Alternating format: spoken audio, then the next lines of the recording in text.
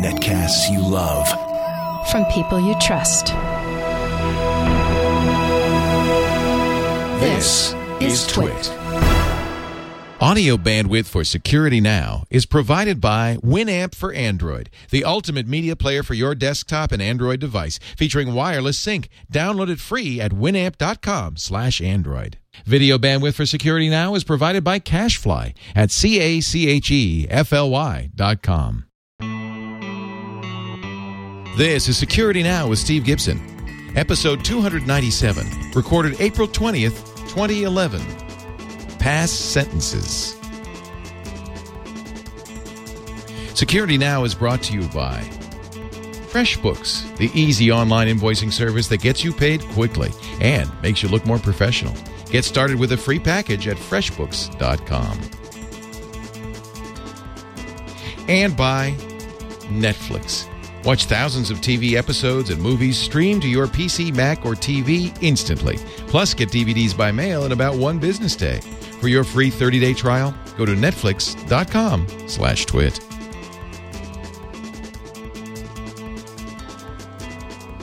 It's time for Security Now, the show that covers your security online with the king of all of this, Mr. Steve Gibson of grc.com. Steve is the man who first discovered spyware, coined the term, wrote the first anti-spyware program, but he's been doing security for a lot longer than that. He's also the author of a great hard drive maintenance and recovery utility that's still number one, SpinRite. Hey, Steve. I'm glad that we've dropped the man, the myth, the legend. Well, you're that too. Intro. I don't really miss it. He blushes every time. I don't want to make you blush. But I really should say, first and foremost, one of my dearest old friends, and always a pleasure. We had you on Twitter a week and a half ago with Pornell and Dvorak. And it's really fun. It's just so great. Yeah, that us oldsters, because we're the same age, can still participate in technology. Yeah, we're still getting to our computers. Well, more than that, we have a context. We may be sitting on balls, but we are in front of our keyboards. You're not sitting on a ball, are you? No, I'm not. I am. No, I think I think what we bring to the table, though, is this memory, as this history. Aaron Newcomb was doing Floss Weekly. He was in here, as you know, a minute ago, and we were talking about old computers and your first computer and stuff. And I think that there's a whole generation that grew up with super powerful computers and iPads and stuff, and they don't know the history of all of this. Well, and you know, I see things on the net from people who are clearly newbies, which I know it's great. Everyone is at one point. Somewhere. Yep. We were once, but there certainly is something that you get from having seen a lot of things before, that where you say, okay, well, let's put this into context. And in fact, that sort of is a perfect segue into today's topic, because somehow through Twitter, and maybe you were the genesis of this, I started getting a lot of people asking me about a blog posting which actually is not even new. It was originally posted in, I think it was September of 2007, by a guy in Denmark who's not really a security guy. He's sort of a new media guy. Actually, I think he's like in charge of new media for some fashion designing company. Kidding. I should have dug deeper. I mean, I think I saw it on Hacker News. But, anyway, the concept is he makes the assertion that 3-word sentences are like vastly stronger than anything else you can do for a password. And memorable. And the advantage being, yes, that you know, like I like pudding or something, and so he makes the assertion that that's vastly stronger than like random gibberish passwords. And so I started getting everyone in Twitter saying, "Is this true? Does this work? Does this make sense?" And what's compelling is that he is the graphical design of this page is very nice, and he unfortunately he's made a number of logical mistakes. Oh shoot! I thought it was too good to be true. Yeah, it is too good. Oh shoot! But and then in his FAQ that he also contradicts himself in a number of places. So I mean, I wanted to give this our type of Security Now rigor. and also sort of move the bar a little further in our discussion of passwords, which we haven't covered for like 5.5 years, because it turns out that was the original series of topics when we began Security Now with episode 2 or something, I think it was. So I think everyone's going to find it very interesting, and we're going to talk a lot about bits and password technology and binary stuff. Some interesting news. Some broke just an hour ago. I may have scooped you on one of these things, Leo. Oh, good. So we'll see. I love this. Well, we always have you. I love this show. There's always something to learn. There's always something new. And I meant to send you an email about this, and I'm so glad that our listeners did. They're very proactive, because I really want to hear what's wrong with this. Well, and before I forget, I want to mention that there are throughout this a number of URLs. And I was thinking, how am I going to share these with people? Well, first of all, I should mention that I recently grabbed the domain grc.sc, as in shortcut. Oh. So that I could do my own URL shortener and give it the kind of security features that we would like it to have. Fantastic. I haven't yet implemented that, but then I realized I had recently tweeted all of these things, and so even for old school people, I mean, I got excited when I saw that Jerry Pournelle had a Twitter account, and I forgot to give him some feedback about that when I was on Twit with you guys a week and a half ago. Then I realized it's not really an account that he's tweeting on. Rather, it's some bot that takes topics from his blog or something. So it's some sort of an automated gizmo. We've been working on getting him on Twitter. Yeah. And anyway, so for the people who are not on Twitter, if you just go to twitter.com/SGGRC, what that gives you is my feed, and all of my recent tweets will be there. So for example, I informed people several days ago that this was going to be our topic this week, because I finally thought, okay, this needs to be what I talk about to satisfy all the people who are asking me. So where we have strange URLs, I've already tweeted these things, so you can find them. You can just pick them up at twitter.com/SGGRC. That's a great idea. That's great. Thank you, Steve. So before we get to that, and of course we have security updates and a lot more to talk about as well. Some fun news, yes. Steve's been busy, and people are saying in the chat room, is Steve going to cover the iOS tracking issue? Well, don't you know Steve by now? Of course he is. Top of the list. You see it right in front of you there, Leo? I do. So iOS is and has been tracking us. So I'm very curious about this as well. But before we talk about that, let me talk about FreshBooks.com. In this case, the cake is not a lie. FreshBooks will send you a birthday cake. Well, not necessarily. They'll have a drawing from among all their new users every week for a free birthday cake, whether your birthday is on that day or not. What is FreshBooks? Oh, FreshBooks is amazing. FreshBooks is an online invoicing service that is just superb for anybody who has to send out invoices, as I did for many years. FreshBooks, Amber MacArthur told me about this in 2004, and I and 2 million others have been using it since. It makes you love invoicing. I know that's hard to believe, but the advantage of FreshBooks is you do it all on the web. Now, of course, you upload your logo, so the invoice they send looks just like a professional, great-looking invoice.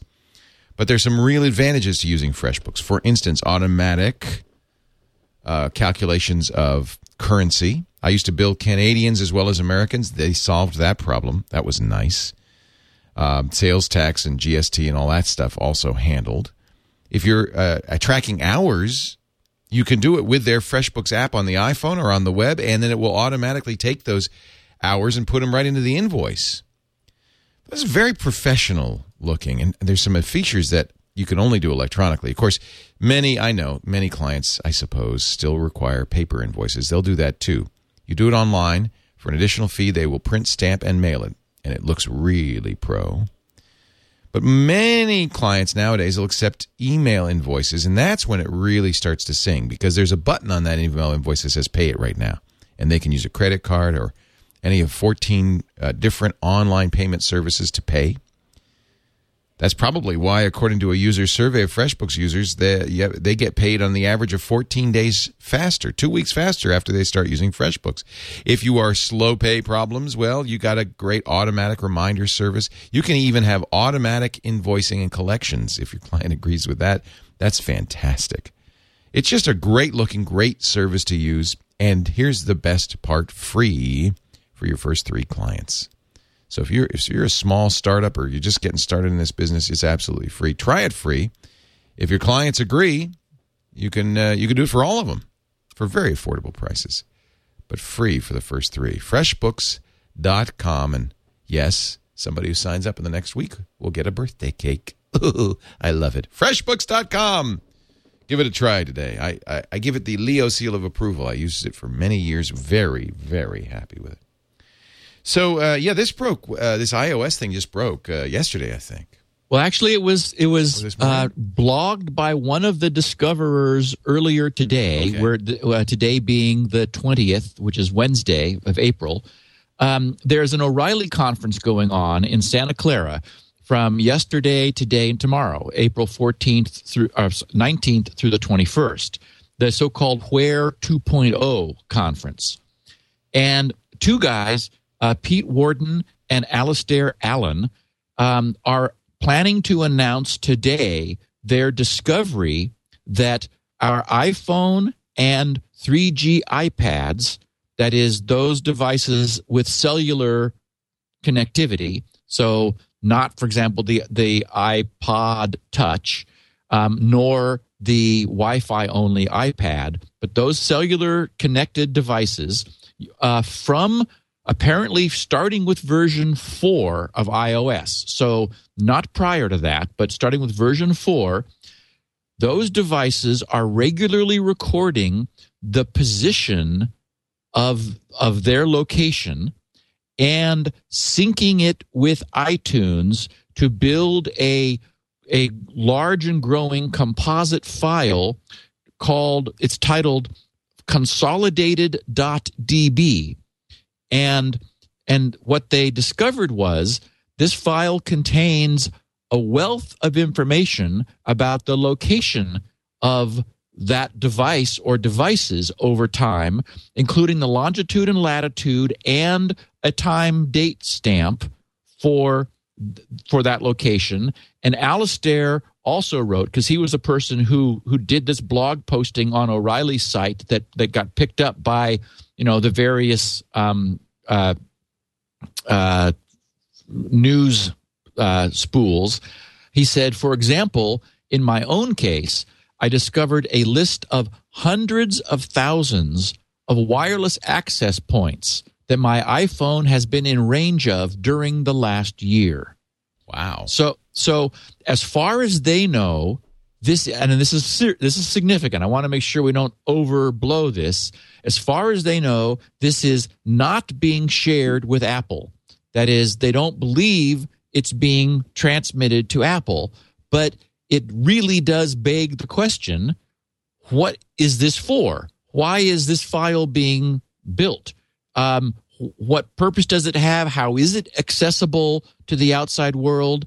They raise the point that from a privacy standpoint, once it's known that it exists, and now everyone knows it exists, if anyone had access to it, then your location and whereabouts through time when you're traveling around with your iPhone, as most people do, or their iPad, as I do, is all there. For the Mac, they produce a free little bit of software, which you can get to from the link from their blog posting. And I imagine this will be, much in the news in the next day or two. And again, you can get the link. I have it as an O'Reilly shortened link, but I linked to it from my Twitter feed. So twitter.com/SGGRC. And you'll find my first note of this earlier this morning on April 20th. Their blog posting, Alistair's blog posting, has a link to the software. So I grabbed it and downloaded it. It was tiny, I think 132K or something, ran it, and immediately I'm looking, sure enough, at a map of the U.S. with a little concentration showing in Southern California, and I zoomed way in on that. It also has a timeline slider along the horizontal and a zoom scale on the vertical, and I zoomed in, and sure enough, I mean, it knows where I've been spending all my time. It was right there on the map. So they have asked Apple what's going on, and there's as yet been no reply, though I don't know what length of time Apple had to reply, and I'm sure we will, within a day or two, know much more about this. And apparently, there's even more stuff in this file that they will be talking about. For example, I only mentioned the longitude, latitude, and timestamp, but we also know that all Wi-Fi contact, we know from what Alistair wrote, all Wi-Fi contact is being logged in this too. So I wonder why, and we don't know. Could be diagnostic. Yeah. I mean, again, it's like, okay, don't know why that is. I mean, I'm not hugely concerned. He does make the point that if you use encrypted backups through iTunes, then this file is encrypted. So it's only if it's on the phone unencrypted, but the backup is encrypted. Correct. The backup on your Mac is right. Kept encrypted. So anyway, so if someone had access to it and you were concerned with someone knowing where you had been and when, then that's all there. So it does sound like something that we need the option of disabling or manually enabling, or Apple telling us what their plan is for this thing. So in any event, users should know that their phones are doing this. And anyone listening to this podcast and my Twitter feed now knows. Amazing. Microsoft has also released a third anti-spyware tool. Now, as our listeners know, my theory of Microsoft's slow march forward is that this is just Microsoft's compromise with people who are selling things for Windows that Microsoft recognizes they actually really do have to incorporate into Windows, but they can't do it all at once because everyone would scream unfair competition and antitrust and so forth. We first saw this with the firewall. I mean, I remember Gregor Frund, who was one of the co-founders of Zone Labs, one of the co-founders of Zone Labs. I remember when he was invited up to Redmond along with all the other personal firewall vendors for a meeting where Microsoft was disclosing that they were going to put a firewall for the first time ever in XP. And I don't know who they were trying to pacify, but they said, oh, don't worry, this is not going to compete with you commercial firewall guys because we're doing inbound only, not outbound, and it's off normally. So most people will never turn it on. And so I remember Gregor and I used to chat on the phone frequently back then, and he sort of scratched his head. He says, well, we're not real happy about it, but they're right that it's really, it's not really going to impact what Zone Alarm's functionality or Symantec's, Norton firewall and so forth. All of the various things that we had, Black Ice at the time and other firewalls of that era. But as we know, Microsoft has slowly moved that forward. In Service Pack 2 of XP, now it's on by default. And then now in Windows 7, and I think in Vista, it also does outbound blocking and application level blocking. So today, although it took many, many years and many versions and service packs, they're pretty much done with personal firewalls, and one wonders why you would add a third-party firewall. So I think we're seeing and have been seeing the same thing happening with antivirus. They're very slowly creeping forward, adding features, adding capabilities, and in some cases, the MSRT is the Microsoft Security Essentials. Microsoft Security Essentials was clearly a big step forward in stepping into this territory. The MSRT was the scanner that we've talked about on a number of occasions, which is updated with every second Tuesday of the month, which they introduced to defend themselves against the problem people were having of updating Windows and then having that crash their systems because they didn't know that they had a rootkit installed, which was assuming fixed entry points for functions, which would change when Microsoft revised the core Windows things. So what we have now, like in the last couple days, is a third thing from Microsoft. Microsoft calls it the Safety Scanner. Microsoft Safety Scanner. You can find it simply by putting Microsoft Safety into Google, and it'll immediately jump to suggest that the third word should be scanner. I do not suggest you use this as a three-word password, however. We'll talk about that. Discussing this later. So what this is basically it's built on the MSRT, the Microsoft software removal tool. However, this brings a full and mature set of antiviral, anti-malware signatures with it. It's big. It's 72 megs. And interestingly, it only survives for 10 days from the time you download it. So, but also interestingly, you don't need to install it. It doesn't install. It's a standalone exe called MSERT. Maybe that's for expanded or extended or something. I don't know.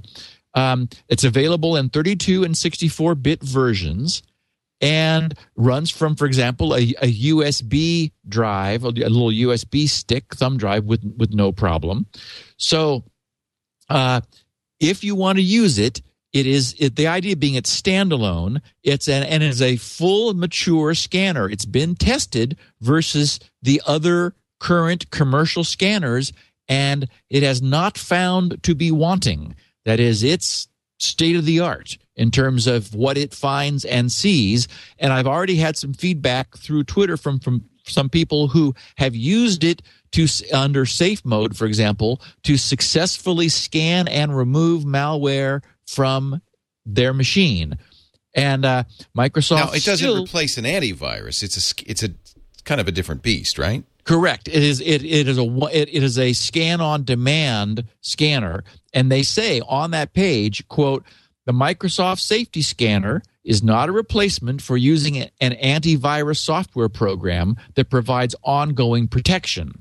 So this is the third asset in this arsenal. So we have Security Essentials running all the time, MRT being updated automatically and running monthly. And you can, of course, do, as we know, if you type MRT in the run dialog of Windows, you can get it to come up, and then you can ask it to do a full scan. And this is MRT, but with a full complement of virus patterns. I mean, it's the same MRT dialog. You can ask for a quick or a full scan in the same fashion, and it looks the same from a UI standpoint. So anyway, I wanted to let everyone know that that's there. And for example, if a friend said they think they have a problem with their computer, you could, boot from a CD, boot a safe version of Windows that doesn't have a rootkit installed, and then easily run this from a thumb drive to scan someone's system on an on-demand basis, which I think makes it pretty cool. Yeah, that's great. Just got a note in our chat room. There's a company called, I think it's a German company called A Shampoo, which makes an anti-malware solution along with other things, Office suites and so forth. And they just sent a note to all their customers saying that their customer database had just been hacked. And they discovered it, but apparently a lot of information was stolen, including addresses, billing information, credit card information. Well, wait a minute. I'm sorry. Credit card information definitely not affected. Sorry. So there you go. So it's just email addresses. But this we have to add that to your. Don't you have a new section on the show called? Yeah, and it was empty. So now well, I just have something for you. It's the A and B, attacks and breaches section. There's one. There's one every week, I'm sure, if you really look. Oh, and actually, Jeez. a lot of them are like sort of off to the side, or not big. You know, it doesn't quite make it onto the radar. But yes, we're seeing problems, and I'll tell you, it really does seem to be a growing rate and scale of these kinds of breaches now. Yep. Which is why I created a section for it. Now, I wanted to ask you about this next topic because I use, as you know, I use Dropbox. And Miguel de Icaza, who is a great developer and a really important guy in the open source community, said, what the hell? Because apparently Dropbox has been assuring everybody that they use strong encryption that they can't decrypt. Well, and that there's two things. There's two issues. One is that Dropbox recently updated their terms of service to say explicitly what was always apparently implicit. Quoting from their new terms of service, as set forth, they say, as set forth in our privacy policy and in compliance with United States law, Dropbox cooperates with United States law enforcement when it receives valid legal process, which may require Dropbox to provide the contents of your private Dropbox. In these cases, Dropbox will remove Dropbox's encryption from the files before providing them to law enforcement. Now, this sums up more perfectly than I ever could why I chose Jungle Disk for my own remote cloud-based backup. And that is, I did a full security analysis of Jungle Disk and verified that all that is ever being put up to Amazon's S3 cloud stuff is pre-encrypted data. That is, my Jungle Disk client has the key and everything it sends. So all Amazon gets is opaque pseudo-random noise that they have no ability to decrypt. I mean, it's full TNO, trust no one as my acronym for this, which is the only way I would ever store something in the cloud.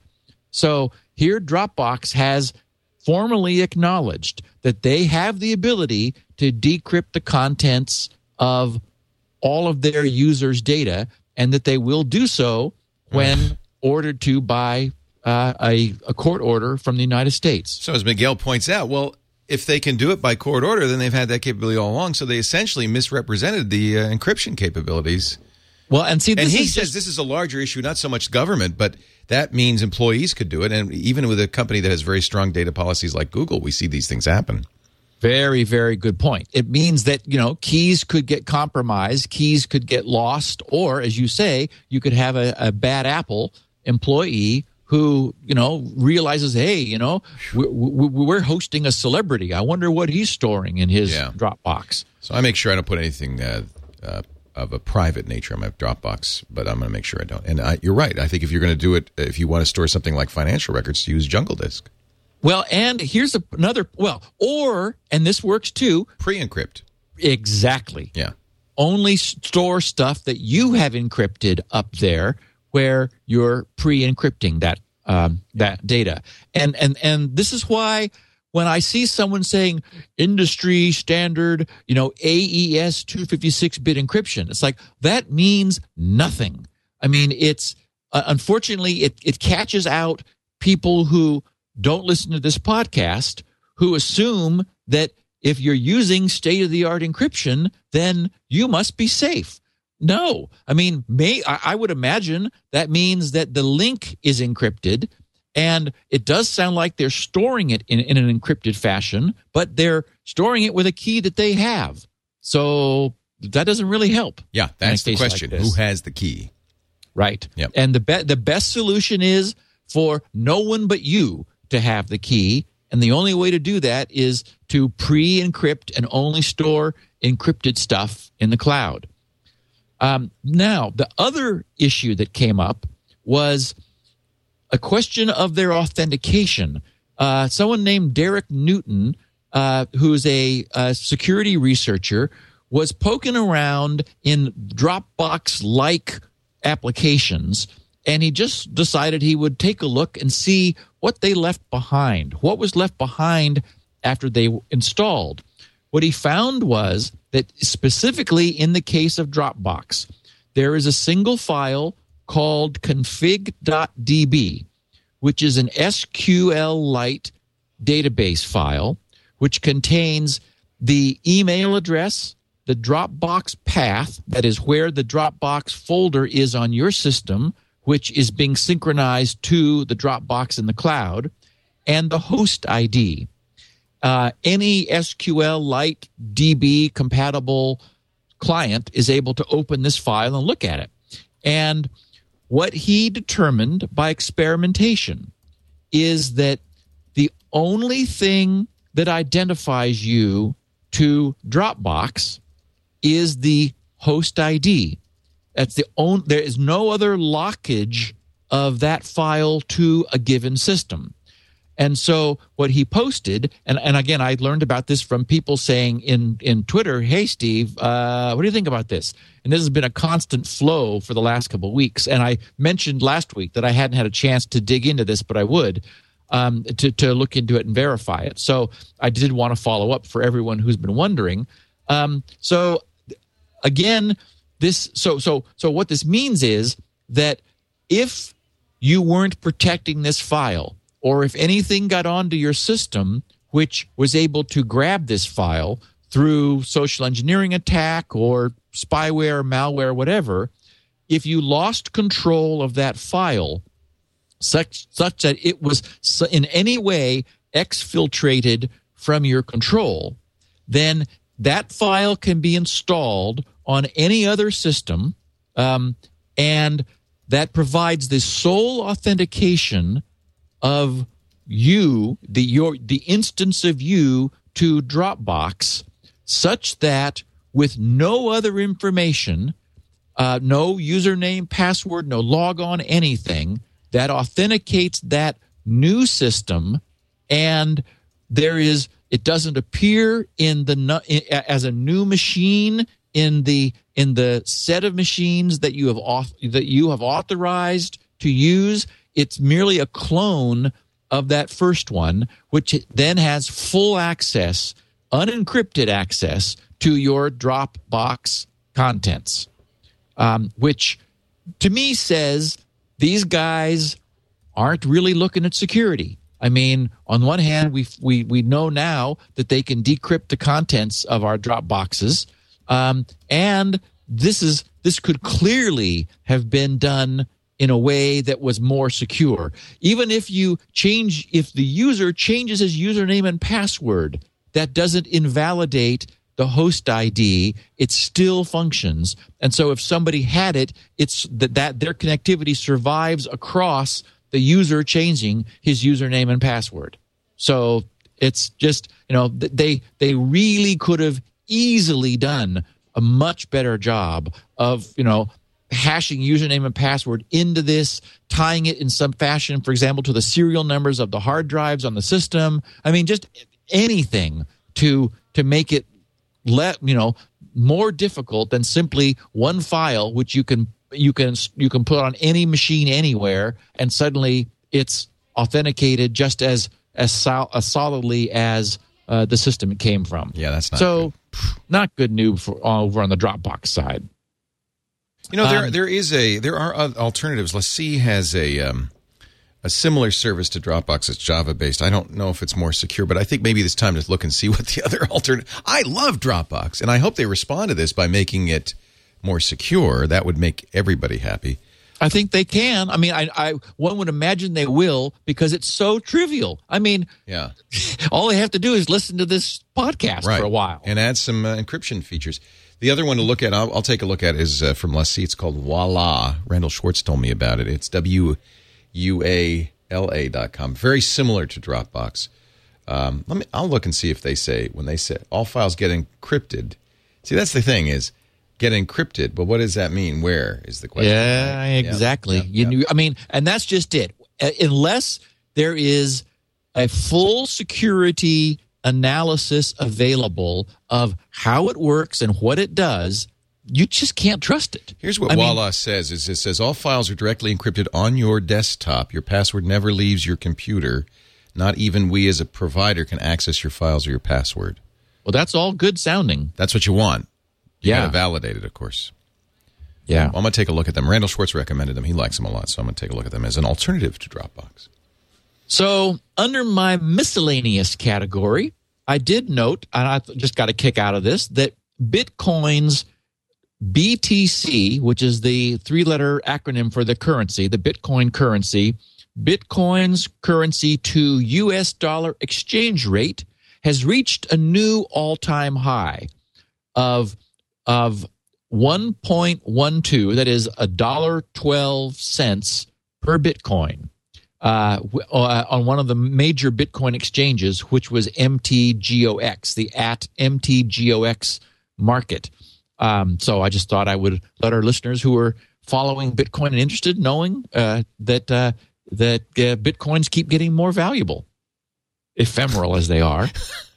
So More valuable. more valuable. Well, I mean, you can trade them in for dollars. You can get actual dollars But that worries me. That worries me. I feel like that's money laundering by somebody, somewhere. Well, that's privacy. Isn't that a good thing? No, but I got to wonder who's buying Bitcoin for real greenbacks and why. Yeah, I don't know. I just think it's cool technology, and it works. Yeah. And we have a full security analysis of it, and I can vouch for the fact that Bitcoin's good. I'm not saying that. The only thing that worries me at all is this notion of there being a market for greenbacks. Yeah. So I've been getting questions, mostly over in the GRC news group, about when GRC would offer Shields Up style analysis, port scanning on IPv6. And so I contacted Level 3 and I said, hey, what does it take to get some IPv6 block? And they said, all you have to do is ask. Are you ready? And I said, not quite yet. So then I called my local T1 provider. I have, as always, 2 T1s coming here into me. And for the first time, really, in a long time, I'm glad I've got T1s, because I don't think Cox or Community Cablevision or whoever does my cable modem, I don't think they would know how to respond to this question at this point. Ultimately, they're probably going to have to, but I don't even know if they'll make IPv6 service visible to their customers. Who knows what they're going to do in order to actually, roll this out. But I have a direct connection with Cogent, who is my provider of connectivity on the other side of my pair of T1s. And the engineer from Cogent has been with me since before Cogent bought the T1 business from Verio. You'll remember all that, Leo. Oh, yeah. And so I said to them, hey, I'd like to have IPv6 service. The idea being that I'd get it here at home and /office where I hang out and work, and update my router to handle it, because I've got an old Cisco router, but there's firmware available for Cisco's iOS and there was a name collision, of course, with Apple's iOS, but Cisco is there first. Cisco's iOS has been able to handle IPv6 for many years, since I think 2003, and so I'd update that and my various other stuff, and then begin to perform some experiments and bring myself up to speed and write some code and be able to support IPv6 access of Shields Up. So they'd never done that before when I asked them, which gives you some sense, and this is just in the last couple of weeks, gives you some sense for where IPv6 still is that, Level 3 wasn't pushing it, but they did say that new deployments of large customers, when they were setting up new people, they were all often using IPv6, though still with some IPv4. But, IPv6 was in the conversation. Over the course of a week or two, because I know the engineer at Cogent, they were able to move things around and provide me with IPv6 service. They gave me a choice of how many IPs I wanted. Is everyone sitting down? Yeah. The normal allocation for a customer, the typical sort of like minimum that you get if you've got a network is a /64. Now, how many addresses is that? Okay, IPv6 uses 128 bits of addressing. So a /64, and this is the normal networking that is used, is 64 bits for the network number and 64 bits for the machine in the network. So we're used to this notion of there not being a fixed division between the network and the machine. So, for example, we have a /24 will be 24 bits for network. And since in IPv4, we have a 32-bit address, that leaves you with 8 bits for machine. So, for example, the famous 192.168 dot something, well, technically that's a /16 because you have dot something, but it's normally used in a /64 mode where you'll have 192.168.0 dot something, meaning that only the last byte in that network is determined, is set to which machine you have, so that you can have 253 machines on that network, which is more than anyone has at home typically. But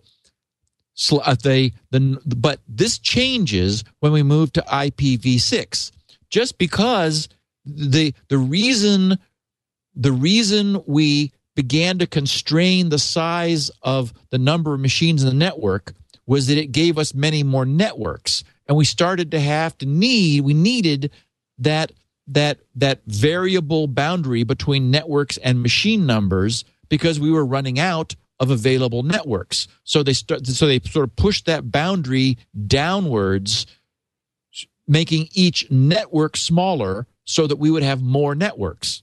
Which is probably the best way to say it. But with 128 bits of addressing under IPv6, we don't ever need more networks. So typically, they're going to just divide the 128 bits of IP space in half and not argue about it. You get a 64-bit network often if you're like a regular customer with an ISP. So that's 2 to the 64 different IPs. And I did the math earlier. I don't have it in front of me, but it's billions of machines. Wait, 2 to the 64. I can do it. You got your programmer's calculator there? You bet I do. 2 to the 64 is a lot. 1.8 times 10 to the 19. Whoa. That's pretty big. That's how many IP addresses you get? Yes. Now, well, actually, no. That's what most people get. Oh. John said, well, Steve, if you ever needed to renumber yourself, then we would make you move to a different /64. So we're going to give you a /48. Oh, well. Okay, so that's lowers more. Yes, that's the 48 is the number of bits they have over on their network side. So 128 minus 48 is the number of bits I have. I get it. So I have 80 bits, which is 1.2 times 10 to the 24th. Now, okay, so 10 to the 24th, that's 24 zeros. Now, a million is 6 zeros. So this would be 4 sets of million. So 1.2 million IPs I'm going to have. Now, I don't know what I need all those for, but, John it just shows said, you how much there is. Yes, that's why I wanted to illustrate this. It's just, it gives us a sense for, and you can imagine in an environment where we're all running out and everyone's, oh, no, the sky's falling, IPv4, now the registries have run out, now blah, blah, we're hearing all this. So you'd think maybe they'd learn the lesson and be a little more parsimonious with these IPs. It's like, well, how many do you really have over there? How many do you need? But the point is, even in this climate of, well, we ran out of IPv4 space, so we don't want that to happen again.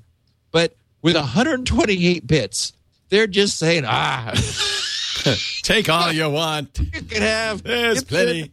You've got, 5, 6 computers over there? We're going to give you 1.2 million IPs where you can just get lost. I can't even write that down. It's a more of a burden than it is a benefit.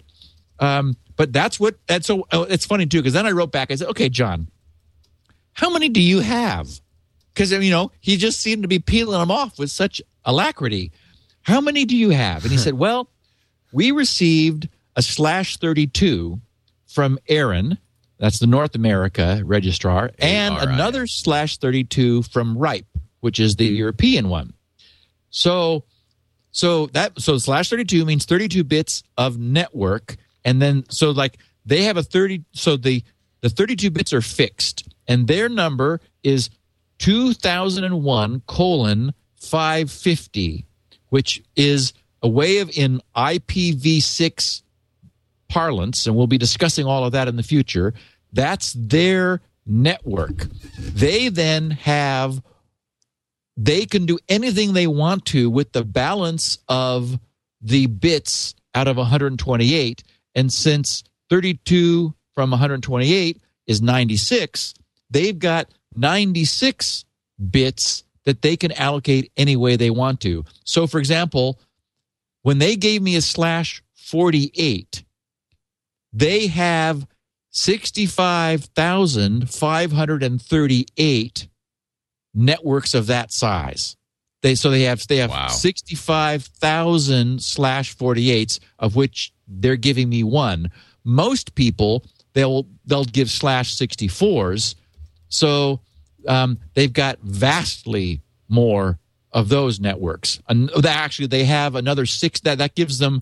If they use 64s, that gives them another 16 bits of allocation. So that's another 65,000. So they're just not worried. Oh, and if they do actually run out, they just ask for another one. Because there's plenty. Yes, well, there are 4.3 billion of those /32 networks, because we know that /32, think about that, /32, that's the total number of IPs that we have now in IPv4. That's the total number of networks of that size that the registrars can just peel off at will. 4.3 billion networks, each containing 65,000 /48s. Wow. So, yeah. We're fine. In the words of Tom Mahomey, you sound like Carl Sagan. And billions and billions of IP addresses. I did love this. He said in his note, he wrote, so customers really, if they can have a 48, a 56, or a 64. He says, to get a /47, which would be one more bit above 48, because you're squeezing the network side down to get more machines. He says, to get a /47, a customer would have to prove a need, parens, which no one has done yet. Or will ever do. Okay, because yes, that try and prove a need for a 64. That's more than the whole internet now. Oh, exactly. That would be needing 1.4 times 10 to the 14th individual IPs. which, as you said, is like many, many, many millions of internets now. I have So an unusual that'll never application happen. I'm going to be signing. And I've got to say, as I was thinking about this in the context of Shields Up, how many times have we run across situations where a problem was that it was possible to scan? That is, NIMDA and Code Red and Blaster, they used to be scanning the internet. And even though we think of 4 billion IPs being a lot, if you've got a botnet, for example, you can scan a lot of IPs in a relatively short time. And that's one thing that dramatically changes, because it's no longer the case that a large percentage in a small region of allocation are going to be valid IPs. You have 128 bits, and they're going to be relatively sparsely allocated. I mean, I'm going to use, a handful of IPs out of, actually, I'm behind some powerful natty kind of stuff. So you don't really even need more than one. Yeah. Yet here's this massive block, which is all given to me, and God help something that tries to scan that. So scanning really... that's a good point. Yeah, scanning, the nature of scanning really does change in an IPv6 world. Now, you might argue that, well, you just scan the 0, 1, and 2 of each range. Well, but I'm not going to put my IP, the one I use, down there. Right. It's going to be floating hidden somewhere in the mist. Up there in the billions. Oh, yeah. Wow, that's so cool. I just hope this all happens. That's all. I mean... Yeah, that'll be fun to talk about. APNIC ran out of IP addresses, IP4 addresses. So yep, and there sure is some reluctance for it to happen. Otherwise, Microsoft wouldn't be, offering millions of dollars for Nortel's block of IPs. Clearly, there's some reluctance to make this move. Yeah. So, a customer of ours, of GRC's, David Ward, I guess he has a computer company called Wellmax Computer. He just wrote a short note that I wanted to share. He said, I had a friend bring a laptop to me and tell me that the fan was failing. The machine would freeze after about 5 minutes into the Windows XP boot process. Wow, it was taking more than 5 minutes to boot? Anyway, he says he had taken it to 3 other techs before me who all said the same thing, that the fan was failing. So the machine was overheating and then stopping to boot. I experienced the same problem. However, after booting into safe mode, I experienced the same problem, however, after booting into safe mode. And having the machine stay on for an hour, I knew this was not a fan issue, but a hard drive issue. Sure enough, after running SpinRite for over 180 hours, he said, parents, it's okay. At one point, it said it had another 1,089 hours to go. Because remember, it estimates... It's guessing. Yeah. Yes, it estimates how long it's going to take based on how long it's taken so far. But often, bad spots are in the beginning. Right. And so things, pick up the pace dramatically after SpinRite deals with the early problems. So he says... it finally finished after finding and fixing many bad sectors. Now, the machine booted successfully and ran very well. All the customer could do was shake his head and utter the phrase, amazing, several times. Oh, that's great. Thanks so much, David Ward, Wellmax Computer. Amazing. So thank you, David, for your testimonial. So I tweeted this. I think I saw it in Hacker News. It's funny because I didn't realize it was a 4-year-old article, but a fellow named Thomas Beedkal, I think that's how you say it, in Denmark, published an article on his blog 4 years ago, which has gotten a lot of attention lately, saying, who needs those really hard to remember random punctuation passwords where you could just use 3 common or uncommon English words and do better? I believed it. Looked good to me, but we've got to give it the Steve test. Steve Gibson is going to explain why 3 English language passwords may not be the best solution. But first, I want to tell everybody about Netflix. We're going to get Steve We're going to get Steve. One of these days, one of these little red envelopes will come to his door, and he's going to say, all right, finally. Netflix, of course, everybody knows Netflix is the DVD by mail company. That was what they started doing. Reed Hastings. We got to get Reed on one of our triangulation episodes because he's a fascinating guy. He had the insight in a computer science class in college when the professor says, what has more bandwidth, a fiber connection between the New York and Chicago, or a truck loaded with DVDs? And in fact, the truck loaded with DVDs probably does have more bandwidth because you get an awful lot of data on these DVDs. Reed said it's not so bad to mail DVDs, especially if you can, as Netflix does, get them to the customers within one business day.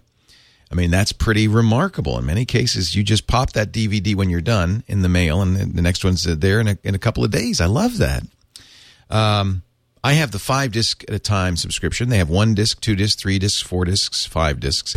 But they just announced a couple of months ago, and I think a lot of people are moving to this, a streaming-only subscription. They have, Netflix Instant Play is amazing. Works on your Mac, your PC, TVs that are hooked up to an Xbox, a PlayStation 3, a Wii, a Roku box, a Boxy box. I mean, all of the boxes. Many TVs now do it themselves, have Netflix built in. It's kind of the gold standard on a TV with internet connection. Blu-ray players almost all have Netflix built into it. So you can watch Netflix streaming movies on your big screen. I do it every night. And, when you said billions and billions, I thought of Carl Sagan. And I thought, I would love to see Cosmos again. Remember that, Steve? Yeah. What a great show that was. So I thought, I'm sure they have it on DVD on Netflix, and they do. But they also have it for Instant Play. So this is why I love Instant Play. You could get that, that bug. Oh, I would really like to watch a movie tonight or a TV show tonight. And you can. You just click play and it's playing. I won't play it now because I'll probably violate copyright in 800 Ways from Sunday. But I think this is such a great solution for people who are looking for an affordable on-demand solution that with great quality. If you have enough bandwidth, and most people do, I get 720p high def. It looks great on my 60-inch display. So many great movies. Netflix.com/twit. You could sign up today and get a month free just to see. And one of the other things Netflix does really well is recommendations. I always rate the movies, and then it'll give me recommendations based on my ratings. And I find, here's a British sketch comedy show I probably never would have heard of. But it says, based on your interest in The Big Lebowski, Monty Python, and this is Spinal Tap, you might like that Mitchell and Webb look. Pop culture parodies, mockumentaries, game show spoofs. Yeah, I might. So the recommendation engine means that you'll never be wanting for something to watch. Tens of thousands of movies instantly streaming, movies by DVD, and all of this free for the next month when you go to netflix.com/twit. Billions and billions of movies. Well, maybe not that many, but certainly quite a few available to you instantly. You see the last 3 things we watched. Family Guy. I think that Henry and I watched that. Best in Show. By the way, they have something like 180 Family Guy episodes on here. 127 episodes. Best in Show. What a great mockumentary that was. The Big Lebowski. What a classic that is. Henry said he didn't like it. I don't care. I give it 5 stars. This is why Netflix is amazing. It is on demand done right. Netflix.com/twit. Give it a try today. And we love it that they're part of the Twit family. I've been trying to get them on here since day one because I've been a Netflix. I'm so surprised that you're not yet a Netflix customer, Steve. I've been a customer of Netflix for, I think, since they started. I mean, I'll have to look and see on my account. Well, we know how much inertia I have in my fundamental operating mode. I'm here in front of Service Pack 2 of XP, and and I finally moved from IE to Firefox, and I'm just a disc buyer. I have a huge DVD and now Blu-ray collection, and because I do like to watch things multiple times over. But that's the beauty of this. The years, yeah. By the way, I'm not saying it's right. I'm just saying it's inertia. I see that I have been a member since November 2000. So you are our favorite early adopter. I jump on this stuff. And I just love it. I mean, it'll be 11 years in November. That's even longer than I've been a member of Audible.com. I did hear that this whole notion of online delivery is picking up so much steam that there's some movement toward major release movies becoming available not with a multi-month delay, like not when the discs are available, but like much sooner. Because, first of all, they don't have to print a bunch of discs, but also there's no issue. Piracy is not an issue when you're streaming. So the movie companies are so sensitive about sending out discs. You know, another thing Netflix done, which is very interesting, they're starting to produce original content for Netflix. They see this as the future, is original content streamed direct to you. I think they're brilliant. Somebody in the chat room, Rouston saying in the chat room, I can't live without my Netflix. Yep. Me neither. I wouldn't dream of it. All right, let's talk. 3 words. This is fun. Is that a better password than ASIW greater than? No? No, in fact, that was one of the conclusions in bold on Thomas's page. He says, this is fun is 10 times more secure to use than capital J, numeral 4, lowercase f, uppercase S, less than, numeral 2. Now, just look at what it took me to communicate the second one versus this is fun. Right. And that gives you a clue. But let's start get a little science. bit Let's do the further. math. Yeah. Yeah. So once upon a time, we had the notion of a password. And we understand that became unusable, unsafe, because of dictionary attacks where, well, first of all, people, famously would use the word password as their password, or, all nines, or 1, 2, 3, 4, 5, 6, 7, or, they're something guessable by somebody who knew them. There were all kinds of reasons. So then we sort of, in my own thinking, evolved to passphrases where you had the notion of longer is better. And that was sort of where my own thinking moved through with this notion of something that was memorable. But then in thinking about it more and also literally doing the math, I moved to passcodes. And our listeners have heard me referring to passcodes now for some time. And so the question is, what about short pass sentences? Does that make sense?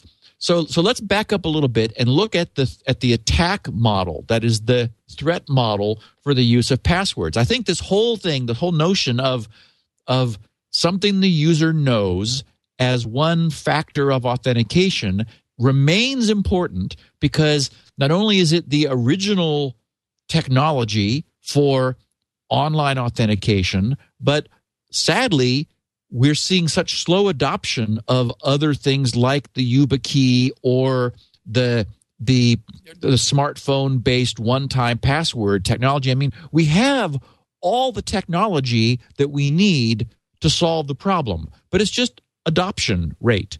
And what's interesting is much could be done to strengthen even the use of passwords, much more than has been done. And what I'm hoping we're going to see is that happening over on the server side. And we'll talk about what that is, because that's a function of sort of this password technology.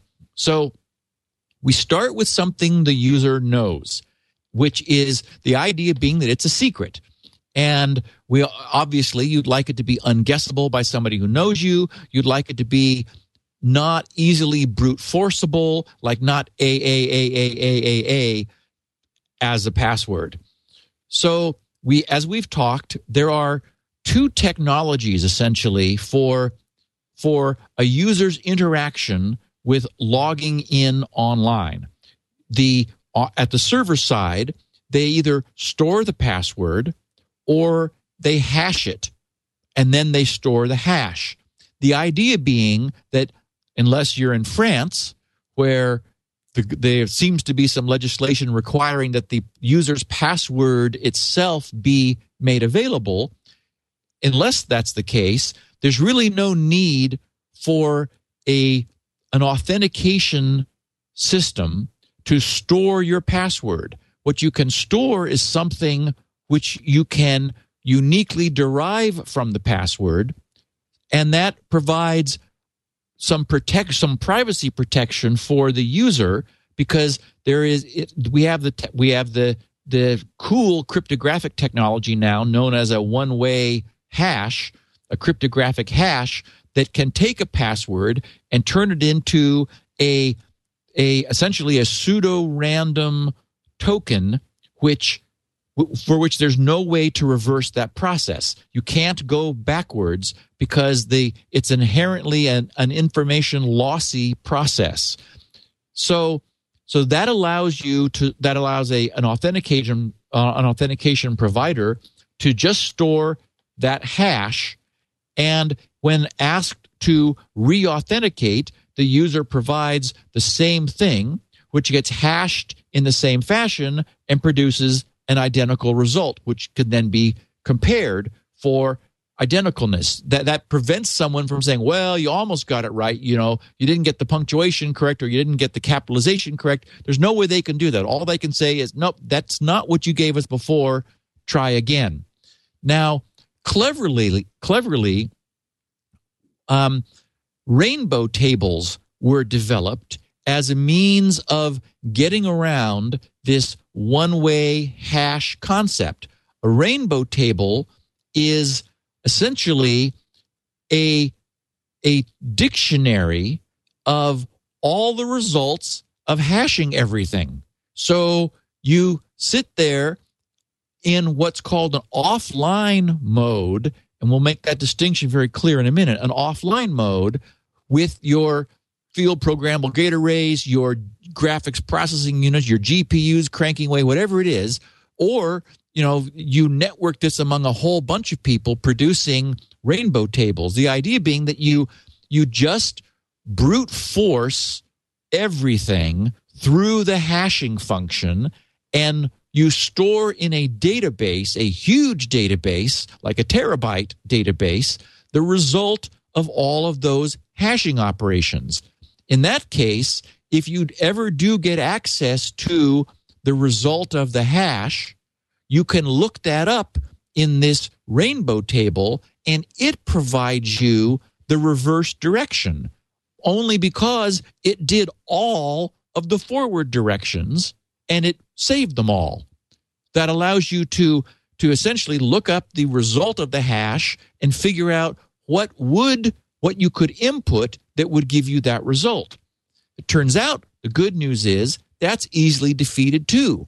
All you have to do is add something, which in cryptographic circles we call salting. You add some salt to the hash, meaning that you take anything, and it could just be some hopefully not easily guessable blob, and you always append it or prepend it, whichever, doesn't really matter, or even mix it in with what you're going to hash, which essentially produces a custom hash function. It's the way to think of it. A salt gives you a custom hash function so that with your particular salt, no one else's rainbow tables will work because you've mixed something in beforehand. Now, if they did get access to your salt, somebody could generate rainbow tables for that, but that's sort of that's a different problem. It prevents a single, like an SHA-1 or an MD5 hash, which are well-known public uniform hashes. It prevents just rainbow tables for being generated for those hashes. And by the way, those exist. They're big, but they're available on the internet, rainbow tables for those hashes. So you would never want to use those without adding some salt. When you do, it makes those existing pre-created rainbow tables obsolete. Now, I talked about online versus offline. The reason this is important is it's a function of how many opportunities an attacker has to test a password. If something is offline, that is to say it's, for example, TrueCrypt. We've talked about cracking TrueCrypt.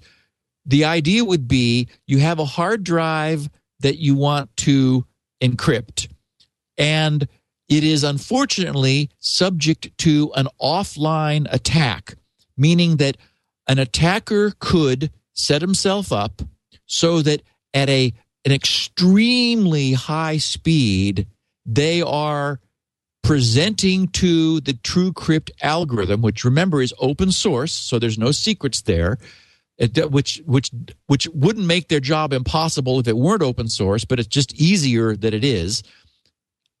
They would present to that algorithm every possible password they can come up with as fast as possible, run it through TrueCrypt's front end to create a key, and then see whether that key decrypts the beginning of the hard drive, like a hard drive sample that they have taken. And the point is that nothing theoretically prevents them from doing that at an incredibly high speed. Well, doesn't a good program, I would imagine TrueCrypt would slow them down. I mean, I know SSH slows you down. Doesn't TrueCrypt say, oh, you've made 10 guesses, let's wait a minute? Well, actually, TrueCrypt itself could, but the algorithm, but the problem is the bad guys can simply, since it's open source, they have access to anything that does that. Yeah. And they could just short circuit it. Got it. So the problem is in an offline attack like that, where you have access to everything, and cracking DVDs is the same thing. Anything offline, then the idea is that it scales linearly. Right. That is, the more processing power, the more GPUs that you bring to it, the more you can try. But notice that online attacks are completely different. Oh yeah, and that's what he's talking about. We should say. Yes. Well, he discusses the issue, but yes, Bigdahl is assuming in all of his calculations you could do 100 tries per second. Exactly. Now, I think that's probably very generous. Yeah, it's way fast. Yeah, because we know that when we're trying to log on to something, we put our username and password in, click submit, and we kind of sit around and wait for typically a couple seconds. Whether we're right or wrong, before the system comes back and says, "Oh, that's correct," or "Oh, nope, sorry, something's highlighted in red that your username and password don't match. Try again." So my point is, and this is really crucial. By the way, somebody claiming to be Bigdahl is in our chat room, so I'll watch what he says and I'll give you his feedback. And I think it probably is, because he did see that I was going to be talking about this, and he did send me a tweet yesterday because he knew that I was going to be talking about this. Yeah, and as we mentioned, he's not a security expert. He's a new media guy. Well, and he makes a number of very good points, but I would only take issue with the notion that 3 simple, short English words are more secure than something completely random. And I can do the math. We're going to explain it. Yes, exactly. But so far, so good. He's made a very conservative assumption, which is that you'd have 100 shots a second at this. Well, okay. Now, maybe and this would be a function of the way the website is designed, you might be able to have like 100 clients or 100 agents all connecting to a web service at once, trying to get into the same account, in which case that would scale up your rate. But no matter what, you've got internet round-trip delays, you've got lost packets, you've got TCP retransmissions, there's like substantial overhead which scales back dramatically the number of attempts that any kind of brute force guessing is able to make, which dramatically changes the math. And this is more than anything, that's the point that I would like to get across to our listeners, is it is very different to choose a secure password for an online service where the attacker would be reduced to an online attack versus anything like TrueCrypt or an attacker that could do an offline attack. Now, this isn't an absolute, because as we mentioned earlier, and we do talk about weekly, it is often the case that databases are being stolen, and so an online service whose database was stolen could then be could have its accounts subjected to an offline, that is to say, very high-speed attack.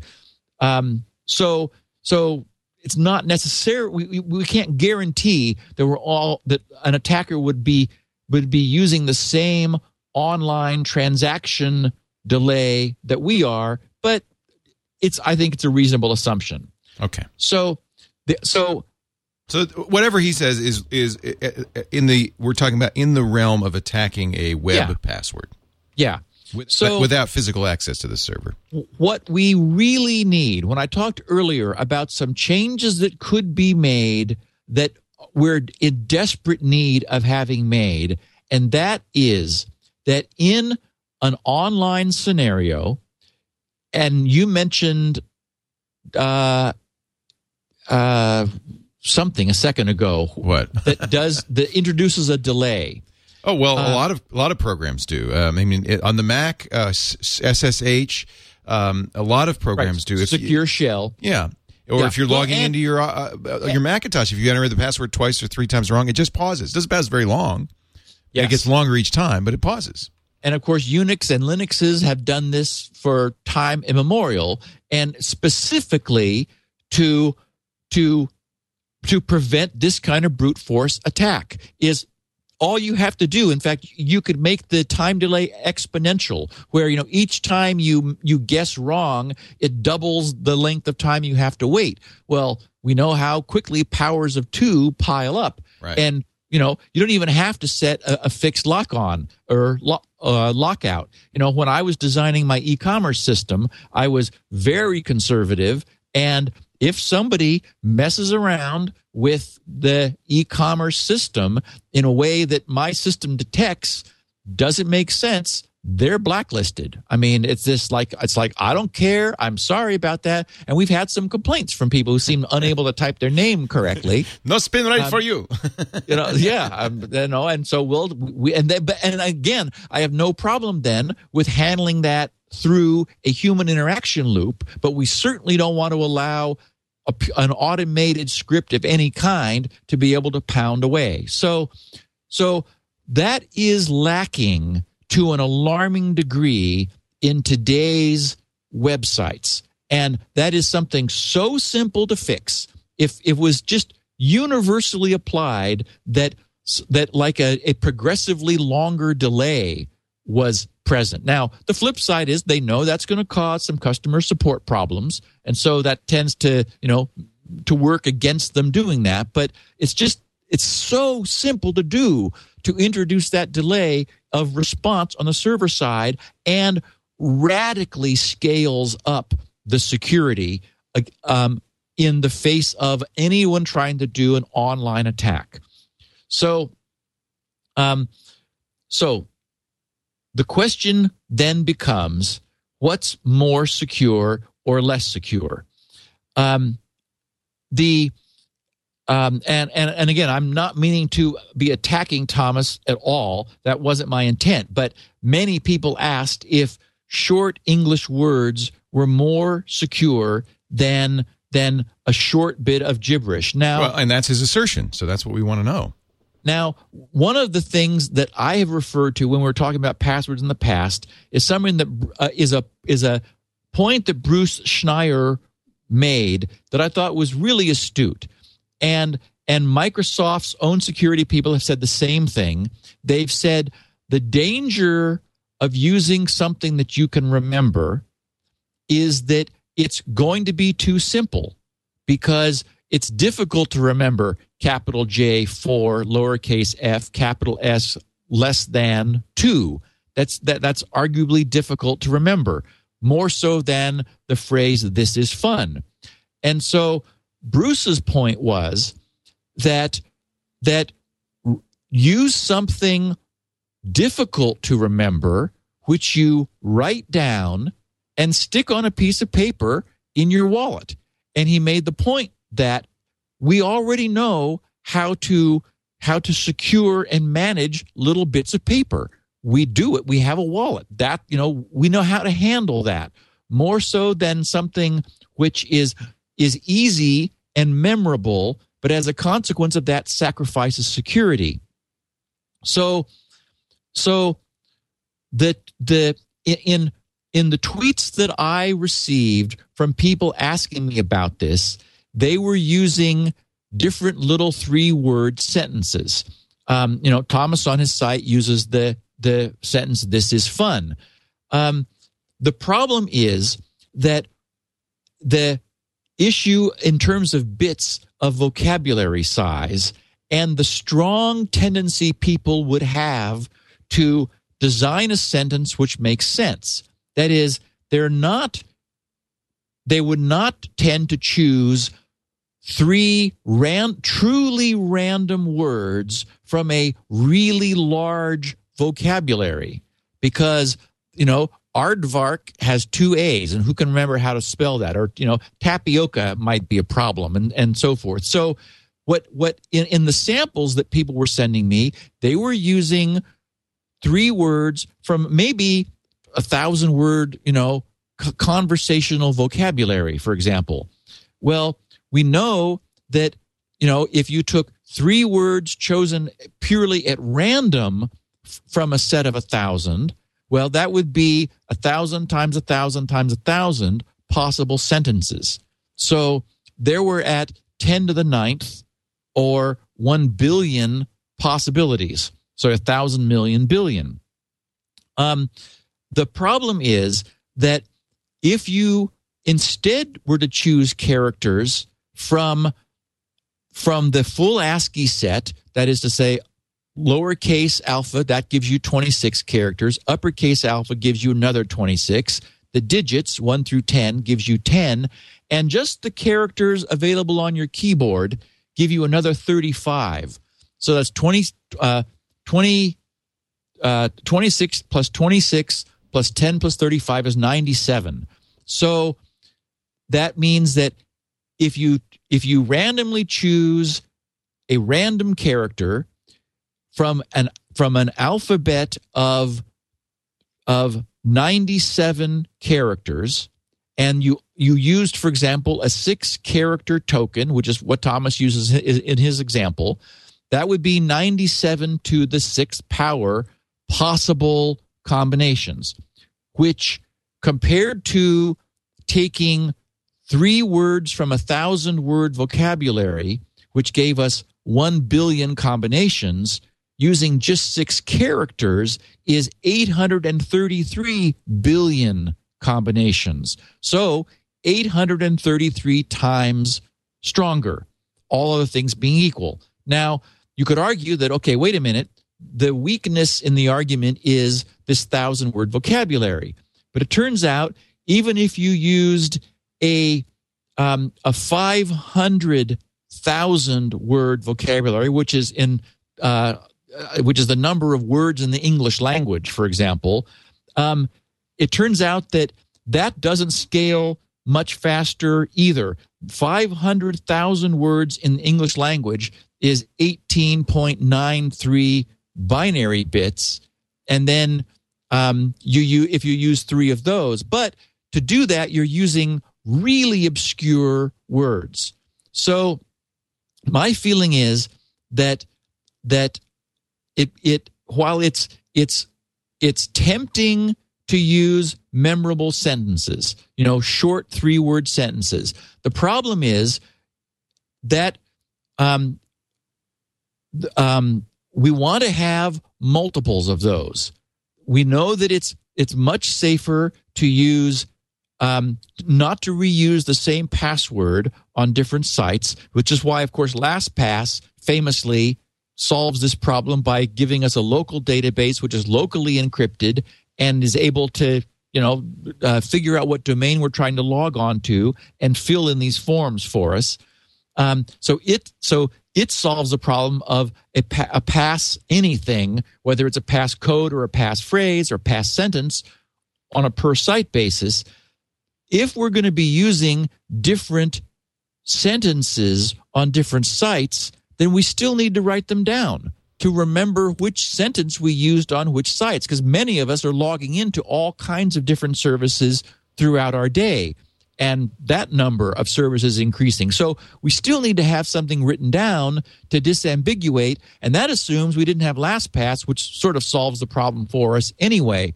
So I guess my feeling is that if we're going to use a single short sentence across the entire internet, we know that's not safe. Right. And if we're choosing it from a small vocabulary, it doesn't give us as many possibilities as, and again, you can of course add words.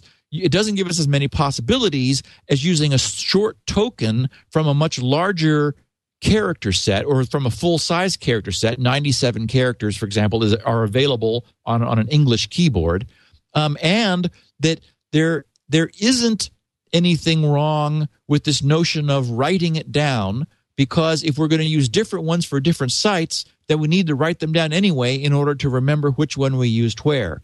So I wanted to respond to everybody who was saying, hey, Steve, what do you think about this? This seems, wouldn't it be great if this was really secure? My feeling is, well, if you want to use short sentences, make the words really obscure. Now, the other thing that I didn't touch on is, notice that in the case of "this is fun," well, that makes grammatical, semantic sense. And that's another huge weakness of the whole sentence problem. And that is, we didn't use, barnacle itch robbery as our three words. We used "this is fun." And in all the examples that I've seen people sending me, their takeaway from this was, use "this is fun." or something grammatical.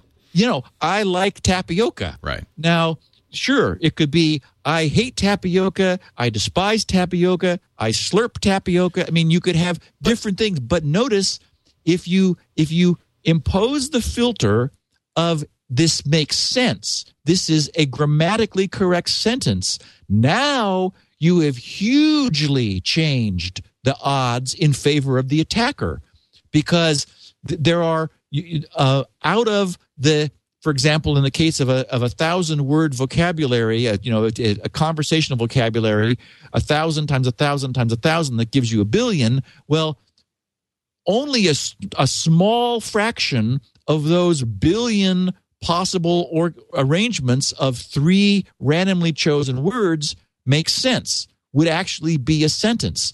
And although we don't know that it exists today, we can imagine, if this became in vogue, that the extension of the classic dictionary attack would be the sentence attack. Right. That it would be an English sentence generating algorithm that chose words starting with small ones and then, ramping up to larger ones, very much doing sort of a brute force sentence attack, which is completely possible. But what if, for instance, instead of using spaces in "this is fun," I used an arbitrary punctuation of my choosing and something easy for me to remember, let's say %, and I wrote "this % is %fun." It strikes me that we're not saying, Bechtel says it's computationally more difficult. We might dispute that, but it's certainly difficult enough, isn't it? I really think so. Yes. Anything you do to obscure. Now, the other thing you can do, and we didn't talk about this, is case sensitivity. You would want to make sure that the system receiving the password was case sensitive. There are some, for example, that are deliberately not. For example, I remember when I was talking about LastPass. Stupid banks. Well, but LastPass, right. The password is definitely case sensitive, but they deliberately lowercase the email address, which is the other portion of what you use to identify yourself with, right, because email addresses are not case sensitive themselves.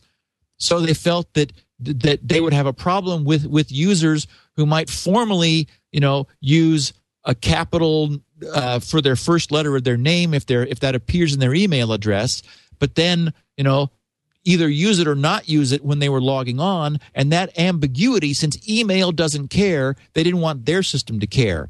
But yes, Leo, as you made a point, we know that there exist systems which are deliberately case insensitive because they want to ease the logon burden of their users and in the process, mess up their security. So case is less strong, for example, than the use of punctuation or numbers, punctuations and numbers instead. Right. And in fact, you could also go hackeresque and use numbers instead of letters that look sort of the same. But again, I mean, I guess my feeling is the bottom line is if it is too memorable, it is too easy because it is its memorability. Memorability? Yes, memorability. Memorability. Yes.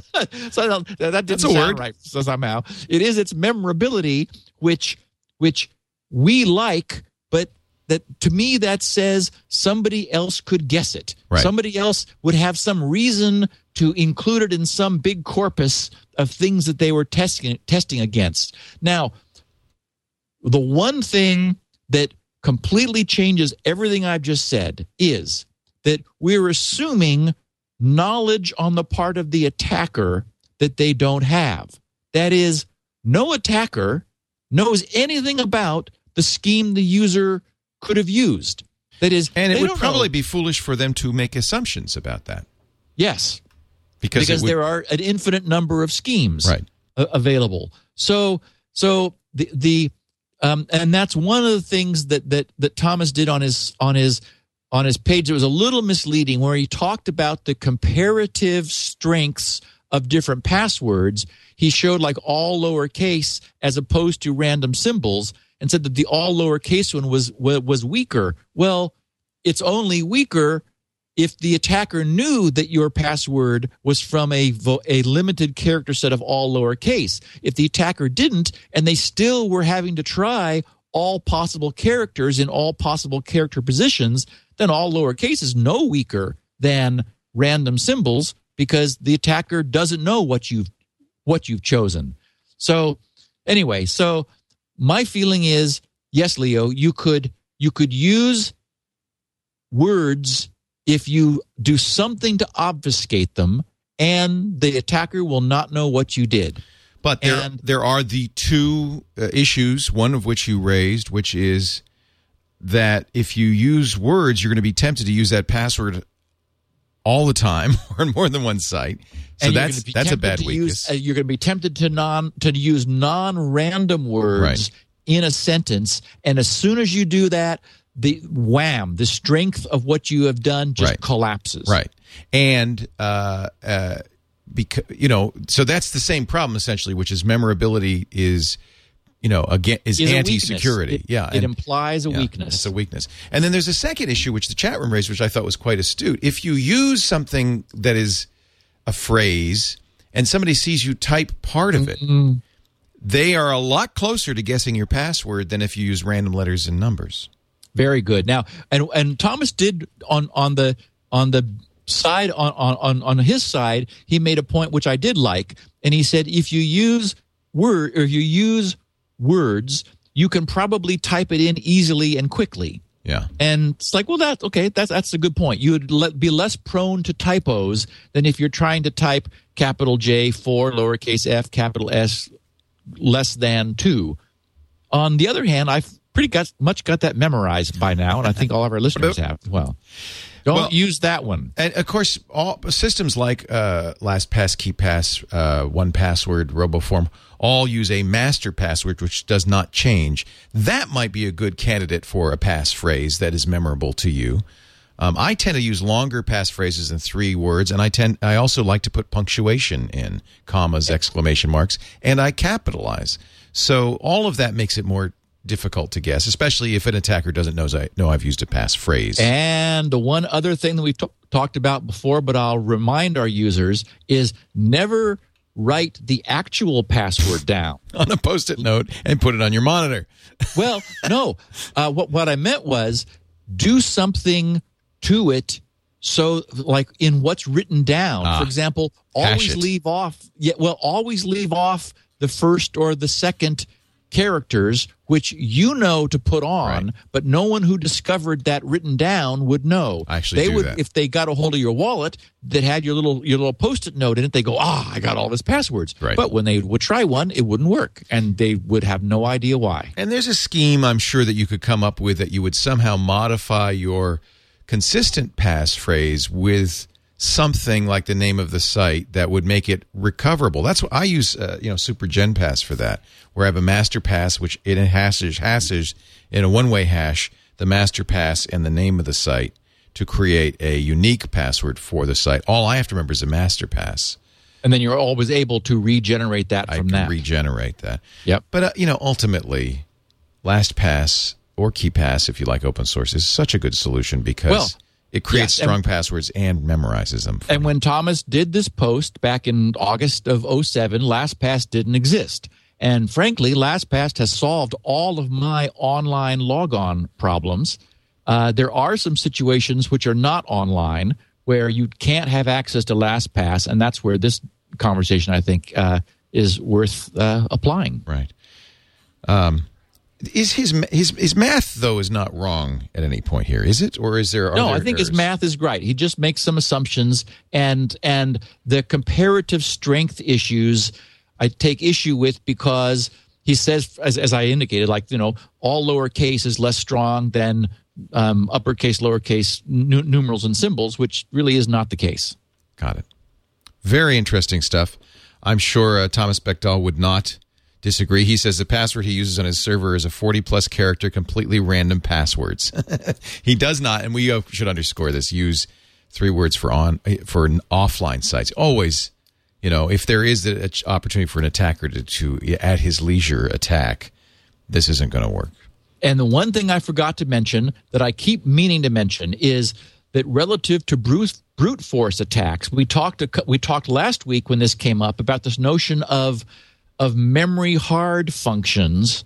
I also wanted to mention that when we discussed WPA, the Wi-Fi technology, these guys, because they did it with really good crypto in mind, they take the phrase your login passphrase and they salt it with the access points SSID, which hopefully changes from one access point to another. That is, you did change your access points SSID and did not leave it left to Linksys or D-Link or Cisco or whatever.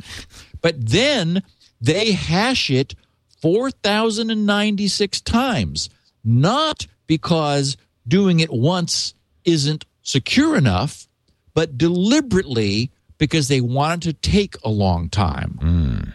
So that it thwarts rainbow tables, both because it mixes the SSID as salt into the hashing function, but they do it 4,096 times so that there's a computational overhead for the actual production of the cryptographic key out the other end. And so that's one way of dealing with the offline attack problem, by just making it much, 4,096 times longer to get a key, which you would then test against the crypto algorithm in a Wi-Fi scenario. Yeah. So really, this is something that's been given a lot of time and attention because it's the way we authenticate, even today. Slow the bad guys down. Yep. Steve, always fascinating. We have links to all of this information in the show notes. You have 16 kilobit versions of the show as well as the 64K full quality and transcriptions available at your site, grc.com. That's where you'll find SpinRite, the world's best hard drive maintenance and recovery utility, and lots of free utilities that Steve offers everybody for your security and convenience. And something coming shortly called the Passcode Designer. Oh. I like that. That ties into all of this. Yeah. So you'll find it at grc.com. Steve is at SGGRC on Twitter. And next week we'll answer questions. So if you've got questions or comments or suggestions, and Thomas, if you want to respond, just go to grc.com/feedback, and the feedback form there will go straight to Steve's inbox, where he will comb through it. Steve, so nice to see you. Thank you so much. We do this show every Wednesday morning, 11 a.m. Pacific, 2 p.m. Eastern at live.twit.tv. I hope you'll join us for the live show. If not, you can always download it from Steve's site, our site, or anywhere finer podcasts are carried. Thanks, Leo. Thanks, Steve. We'll see you next week on Security Now. Security Now.